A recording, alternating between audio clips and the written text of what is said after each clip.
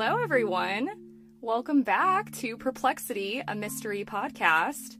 I am your host, Kadra, and as you can see, I'm back in the closet. We are trying video, so we will see what happens. Of course, if you're listening, you don't see the video, but feel free to check it out on YouTube, Perplexity Mystery Podcast, and I've got a great story for you guys today. Before we get into that, housekeeping things. If you have been enjoying the podcast, please don't forget to drop a 5-star review, help a girl out. Follow the podcast. If you're watching on YouTube and you enjoy the story, subscribing would be amazing. You can also, share the podcast with your friends and family, share it on your socials. Please, just everyone remember, as you share, follow, and review the podcast, it's going to allow me to continue to bring you guys content and bring you better content. You can also send stories and interesting topic requests to me at my Gmail. That's perplexitymysterypodcast@gmail.com. And you can also check out my TikTok and Instagram, Perplexity Mystery Podcast. If you missed last week's episode, I covered the legend of Bloody Mary, and I had my sister on as a guest, so that was so much fun. Definitely go check that out if you missed it. And without further ado, let's get into this story.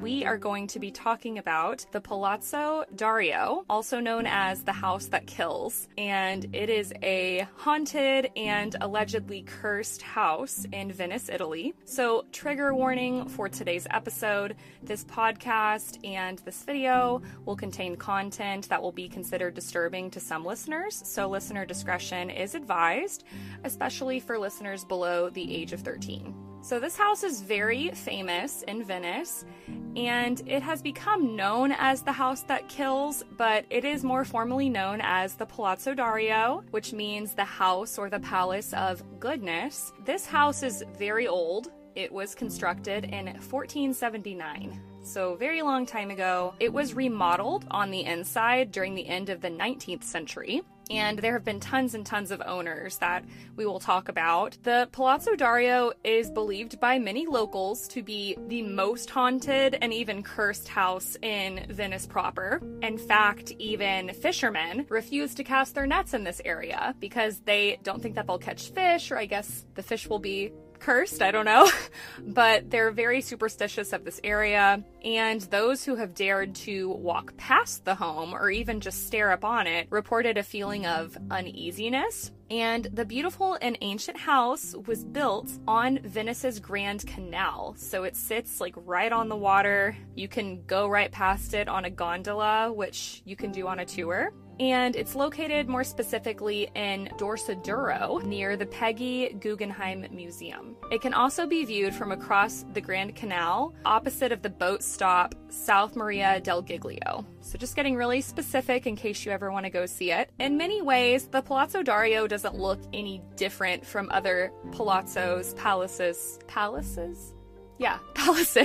in the area. It has a Venetian Gothic style with pointed archways, brick, marble, and it's 4 stories tall, so it's pretty fancy. There's been more inspiration added from the Byzantine and Ottoman empires, like windows with stone grills and ornamental rooftops. And this is likely because this area did tons of international trade and commerce, and this brought a wide variety of styles and cultures. So according to Demora Italian Real Estate, the Palazzo Dario has 8 bedrooms, 8 bathrooms, and it is 1,000 square meters. There's also a roof terrace, a garden, a balcony, and much, much more. So I'll be sure to put these photos on the Instagram page. I will try my best to put them in the YouTube video, but still learning what I'm doing here, so apologies if they don't get put in. Anyway, the house is actually on sale now. Nobody lives in it. It is on sale, though, for £20 million. The website, of course, mentions nothing about the palazzo's sketchy history. Let's get into that now. We're going to begin in 1479. A man named Giovanni Dario built the house with the help of a famous architect named Pietro Lombardo. The palace was supposed to be a wedding gift for his daughter, Marietta. Giovanni Dario was a very important person in Venice, and he was a businessman, a notary of the Duke, and was known as the savior of the homeland after he managed to negotiate a peace treaty with the Turks that came that same year. So he was very wealthy, and rumors of the house being cursed began as early as 1494, when the original owner, Giovanni Dario, passed away. When he passed, the house was then inherited by his daughter, Marietta. She and her husband, Vincenzo Barbaro, moved in, and Vincenzo was a wealthy merchant, but soon after moving into the home, he was struck with very unexpected bad luck. He actually became bankrupt, and then he was stabbed to death. So Marietta was overcome with grief, and she actually took her own life. She threw herself into the Grand Canal. So the curse seems to carry into the Dario family's third generation as well, with Vincenzo and Marietta's son, though at this point they were known as the Barbaros family since Marietta was married to Vincenzo Barbaro. It's unclear if the son's name was Vincenzo or Jacobo, which seem like very different names, but I was getting multiple names from different sources, but we're just going to go with Vincenzo. And it's said that Vincenzo was actually murdered by assassins in the city of Candia in Crete, and their other son Gasparo also died when he was just 18 years old. So now we've had the main guy that built the house die, his daughter die, her husband die, and then both of their sons. So pretty crazy. Some of them died by murder, others by suicide, but this is really where the curse began, was with the Dario name. So some Venetians began to, of course, speculate if this was all just coincidence or something more sinister. Enterprising Venetians examined the Latin inscription on the ground floor of the Palazzo Dario, which reads, and forgive me if I say this wrong, Joannes Darius Genio, translating to Giovanni Dario in honor of the city genius. And someone actually determined the anagram for this, which reads in Latin, Sub ruina insidiosa genero, which roughly translates to I create under an insidious ruin, or who will live in this house will be ruined. So this could obviously just be a major coincidence, but it is interesting to imagine that the house itself was constructed and inscripted with a curse. And when I read this translation, to me, I picture the house feeding off of the destruction of others. So many generations of the Dario family did go through periods of owning the house after all of this occurred, and nothing happened, as far as we know. So there were like 300 years that passed where other generations of the family would move in, move out, and they led normal lives as far as we can tell historically. But in the early 19th century, the Palazzo Dario was bought by someone outside of the Dario bloodline for the very first time. This was when the curse seemed to come back. And this is when the house got its nickname, the house that kills. So the house was purchased by Arbit Abdal, a wealthy Armenian merchant who worked in jewelry. And Abdal was a bit of a scammer. He sometimes sold cut glass and convinced his clientele that it was real diamonds. So Abdal was also the first person to move into the palazzo after it had its major interior renovations in the 19th century. But soon after he moved in, Abdal ran into major financial troubles. He ended up having to sell the palazzo in 1838, and not long after this, he actually died. So the new owner, Rawdon Brown, also known as an English scholar and historian, moved to Venice in 1833, and rumors say that within 4 years of him purchasing the palazzo, Brown was also in total financial ruin. Locals also found that he was gay, and they ostracized him for it and shunned him. Then in 1842 came a murder-suicide. So it's said that Brown allegedly killed his lover, then killed himself. Now this is where it gets a little bit murky, because other sources say he hit financial trouble when he was doing remodeling on the home, but then he sold it for good profit later and died peacefully years later at age 77. So pretty different stories. In 1896, though, we do know that there was a new owner. The home was bought by Countess Isabelle Gontran de la Baume Pluvinel. So quite a name. And a French poet named Henry de Regnier stayed there as a guest, actually, but Henry was inflicted by a serious illness as soon as he stayed there, and he had to leave. In 1908, the Palazzo actually brought inspiration for the famous French painter Claude Monet. So, fun fact, Monet painted the Palazzo Dario during a trip to Venice at least 4 times that we know of, and it was painted by Monet several different times in order to capture the palace in different lights and colors, and Monet just found it so beautiful. So throughout the day as the sun would rise and set, Monet would paint it again.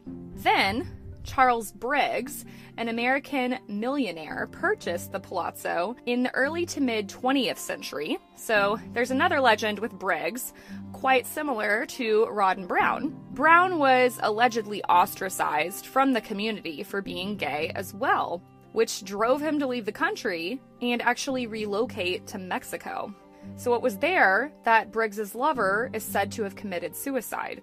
In the early 1960s, a world-famous operatic singer named Mario Delmonico planned to purchase the Palazzo. But on his way there, he was actually in a very bad car accident. And the legend has it that while he was in the ambulance being taken to the hospital, the singer shouted to his secretary, "Destroy those papers," referring to the documents of purchase for the Palazzo Dario. So the sale was canceled.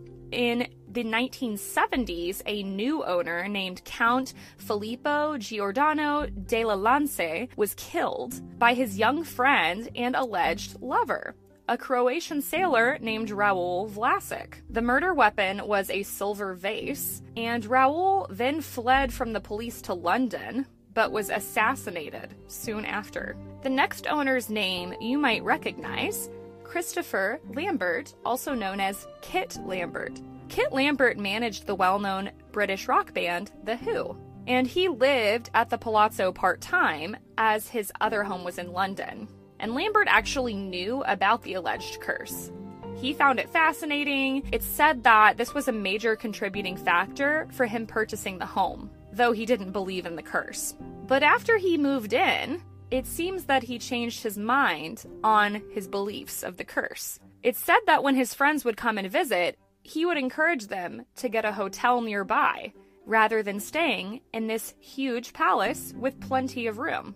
Others say he also stayed at a hotel and even the gondola kiosk across the street, rather than staying in the Palazzo, claiming he was being haunted by the many spirits that filled the inside. Lambert did struggle with drug use and spending a lot of money, and Kit Lambert later died in London after he fell down the stairs in 1981. His cause of death was a cerebral hemorrhage. Later in the 80s, there was a new owner named Fabrizio Ferrari, and this was a Venetian businessman. Fabrizio Ferrari moved in with his sister, Nicoletta, who he was very close with, and Ferrari was also, like the other owners, very wealthy.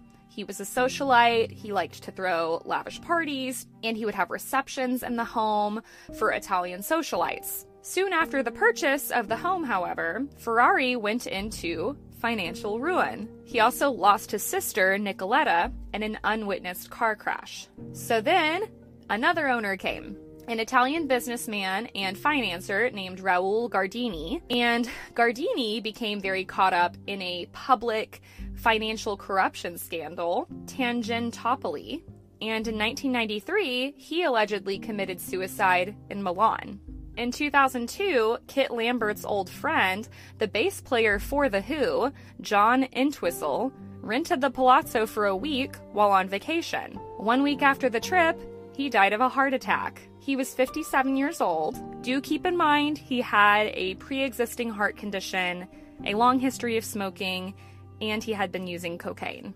So because the alleged curse of the Palazzo Dario has become so well known, it has become the most famous house in Italy. While the curse attracts some, it drives away others, including many locals. In fact, Woody Allen, the famous director, actor, and comedian, attempted to buy the Palazzo before backing out. Some believe this was due to the curse. The building is now supposedly privately owned by an American corporation, though this is unconfirmed. While technically only one person died in the walls of the Palazzo, as far as we know, one can't help but wonder why so many people who stayed in this house had a major string of bad luck or a tragic end. Many locals strongly believe in the curse. Some say the house is haunted by the original owner, Giovanni Dario. Also of important note, the house was constructed on top of an ancient Knights of Templar cemetery from 1,000 years ago. Some believe this was disrespectful to the dead and that their spirits haunt the home. Others say the house is alive and feeds off of the destruction of people who inhabit it. The Palazzo is a very popular tourist attraction, so I thought it would be fun to read a couple of reviews that I found online about the Palazzo. So first I found a 5-star review that reads, "Definitely infested with demons. Highly recommend viewing from a distance." So there you go. Then I found a 4-star review that just says, "The house curses," straight to the point. Then I found a 2-star review that reads, "Seeing it from the outside makes no sense." I'm not sure what they're trying to say there. Maybe because it looks so normal and pretty on the outside. I'm not sure, but I thought that was kind of funny. Everything that I could find in regards to the Palazzo, I just told you, but I thought it would be fun to get into some other spooky Venetian legends as well. There is also a street called Cala della Tolletta, where a so-called witch's clock keeps the neighborhood ticking. The clock hangs off of an exterior piping of a yellow house. It's an old-school alarm clock, essentially. So the legend goes that a witch once lived in the yellow house, where she often dabbled in black magic. She would use the alarm to remind her customers to make payments on time. Then, when the witch died, the residents hung an alarm clock on the building, basically in jest, to make fun of how she used to use this clock. So it sounds like she kept the alarm in the house originally, but when she died, the residents either took that alarm out and hung it up outside, or placed a different alarm outside. But either way, it was out of disrespect for the witch. Years later, the alarm clock was removed, and the neighborhood started to report strange things happening. They would hear odd sounds, random accidents would happen. Eventually, the clock was returned back to its position on the exterior piping, and the strange happenings stopped. Years later, they removed the clock again, and the neighborhood again had unexplained events. So the clock was placed back permanently. There is also a Venetian legend of a giant skeleton that walks around after midnight. On the streets surrounding Basilica dei Santi Giovanni el Palo. According to legend, this giant was one of the last bell ringers of St. Mark's bell tower. He was 7 feet tall, and the bell ringer's height made him a local celebrity. A director of a small scientific institute offered him a fee to leave his skeleton to science when he died. The bell ringer agreed, later rationalizing that he could outlive the institute director, and the deal would be forgotten about. But shortly after this deal, the bell ringer died. His skeleton went on display at the Museo di Storia Naturale di Venezia, though I couldn't find any mention of this on the museum's website. Castello residents say every night, just before midnight, the skeleton walks out of the museum to Piazza San Marco, where he climbs to the top of the bell tower, rings the bells, then walks the streets towards his home on Corte Prassana, begging for money so that he can buy back his skeleton and be free. Similar to the legend of the Palazzo Dario, there is another palazzo known as the House of Spirits, Palazzo Contarini del Zaffo, which has been notoriously recognized as a hub of dark magic. It's a preferred location for cults to operate, orgies, pirates, and smugglers. It's also allegedly a well-known gathering place for the restless spirits of Venice. The ghost of Pietro Luzzo is said to dwell there, who was a painter who shot himself in the palace grounds. It's said his ghost appeared in one of the palace's windows, prompting the owner to cover the window with bricks. But Luzzo wanted, I guess, to get some attention, so he continued to appear in all the different windows throughout the palazzo until eventually the owner had walled in every single window. It's said in the evenings you can hear Luzzo in the palace screaming. The home also once served as a hospital where thousands of Venetians died from the plague. Later on, the building hosted an anatomical theater where autopsies were performed. In 1929, 4 bodies were found in the home, allegedly missing their heads and their right hands. In 1947, a woman's dismembered body was found submerged in the lagoon right in front of the building. The woman was identified as Linda Civetta. It's said that she was murdered for financial reasons. Linda lived in Belluno, where she managed her family's bar. She had arrived in Venice to buy cigarettes to resell on the black market. She was killed by Bartolomeo Toma, who was a gambler, and his accomplice was a gondolier named Luigi Sardi. Her body was found in a trunk 2 weeks later by local fishermen. This event supposedly contributes to the reason fishermen believe this area is cursed and refuse to fish there. Between the Grand Canal and the Giudecca Canal lies the Punta della Dogana. This is one of the most photographed spots in Venice. Allegedly, in the depths of the water lives a large serpent, like a distant cousin of Nessie from Loch Ness. Several fishermen have sworn to see the serpent appear out of the dark waters on moonless nights. One witness even claimed to have seen the serpent eating a seagull. At the start of the 16th century, a man named Biagio Carnio had an inn in Venice where he sold sausages and cooked rich stews. He closely guarded his recipes and would sell his tasty food rather cheap. His inn was very popular until a hungry diner found a child's finger, complete with a fingernail, lodged in a sausage casing. Biagio allegedly was killing children and cooking their flesh, Venice's very own version of Sweeney Todd. When the secret came to light, it's said that Biagio's hands were cut off and hung like sausages around his neck. He was then beheaded between the 2 pillars on Piazzetta San Marco, where his body was quartered. The inn was destroyed, and Venetians did their best to delete all references of him, to the point where the story of Biagio is hard to historically verify. But to this day, on the Grand Canal, there is a small waterfront path called Riva de Biasio, which is the nickname Biagio's friends often called him. Now, I know I've told a ton, and there are many more urban legends, so I'm going to end with one final story. The island of Poveglia is the most famous haunted place in the Venetian lagoon. Some say it is the most haunted place in the world. Centuries ago, during the plague outbreaks, victims, both alive and dead, would be taken to Poveglia to die there. They would be buried on the island. The island became one giant burial ground with over 160,000 bodies. Later on, a psychiatric hospital was built on Poveglia, and it's said that the patients there were experimented on and tortured by the head doctor. This doctor later committed suicide by throwing himself off the hospital's tower. It's said he did not die instantly, but succumbed to his injuries after falling. There have been many ghost sightings at Poveglia. The island is now off limits, and the surviving structures are falling apart. It's believed by locals to be cursed, and that its soil is mixed with the ashes of people who died there and who were buried there.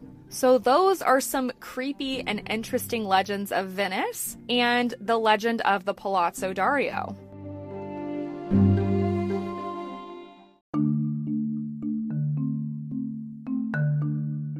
So what do you guys think? Do you think the house is haunted, cursed? Do you believe any of these urban legends? Let me know. Thank you so much for listening to this episode. If you enjoyed it, remember those ways to support. You can follow the podcast, leave a 5-star review, subscribe on the YouTube channel, and be sure to check out my socials on TikTok and Instagram. If you have a topic request or you want to send me a crazy story, you can DM me on Instagram, or you can send me an email at perplexitymysterypodcast@gmail.com. Thank you so much for listening and watching. I will talk to you guys soon. Bye.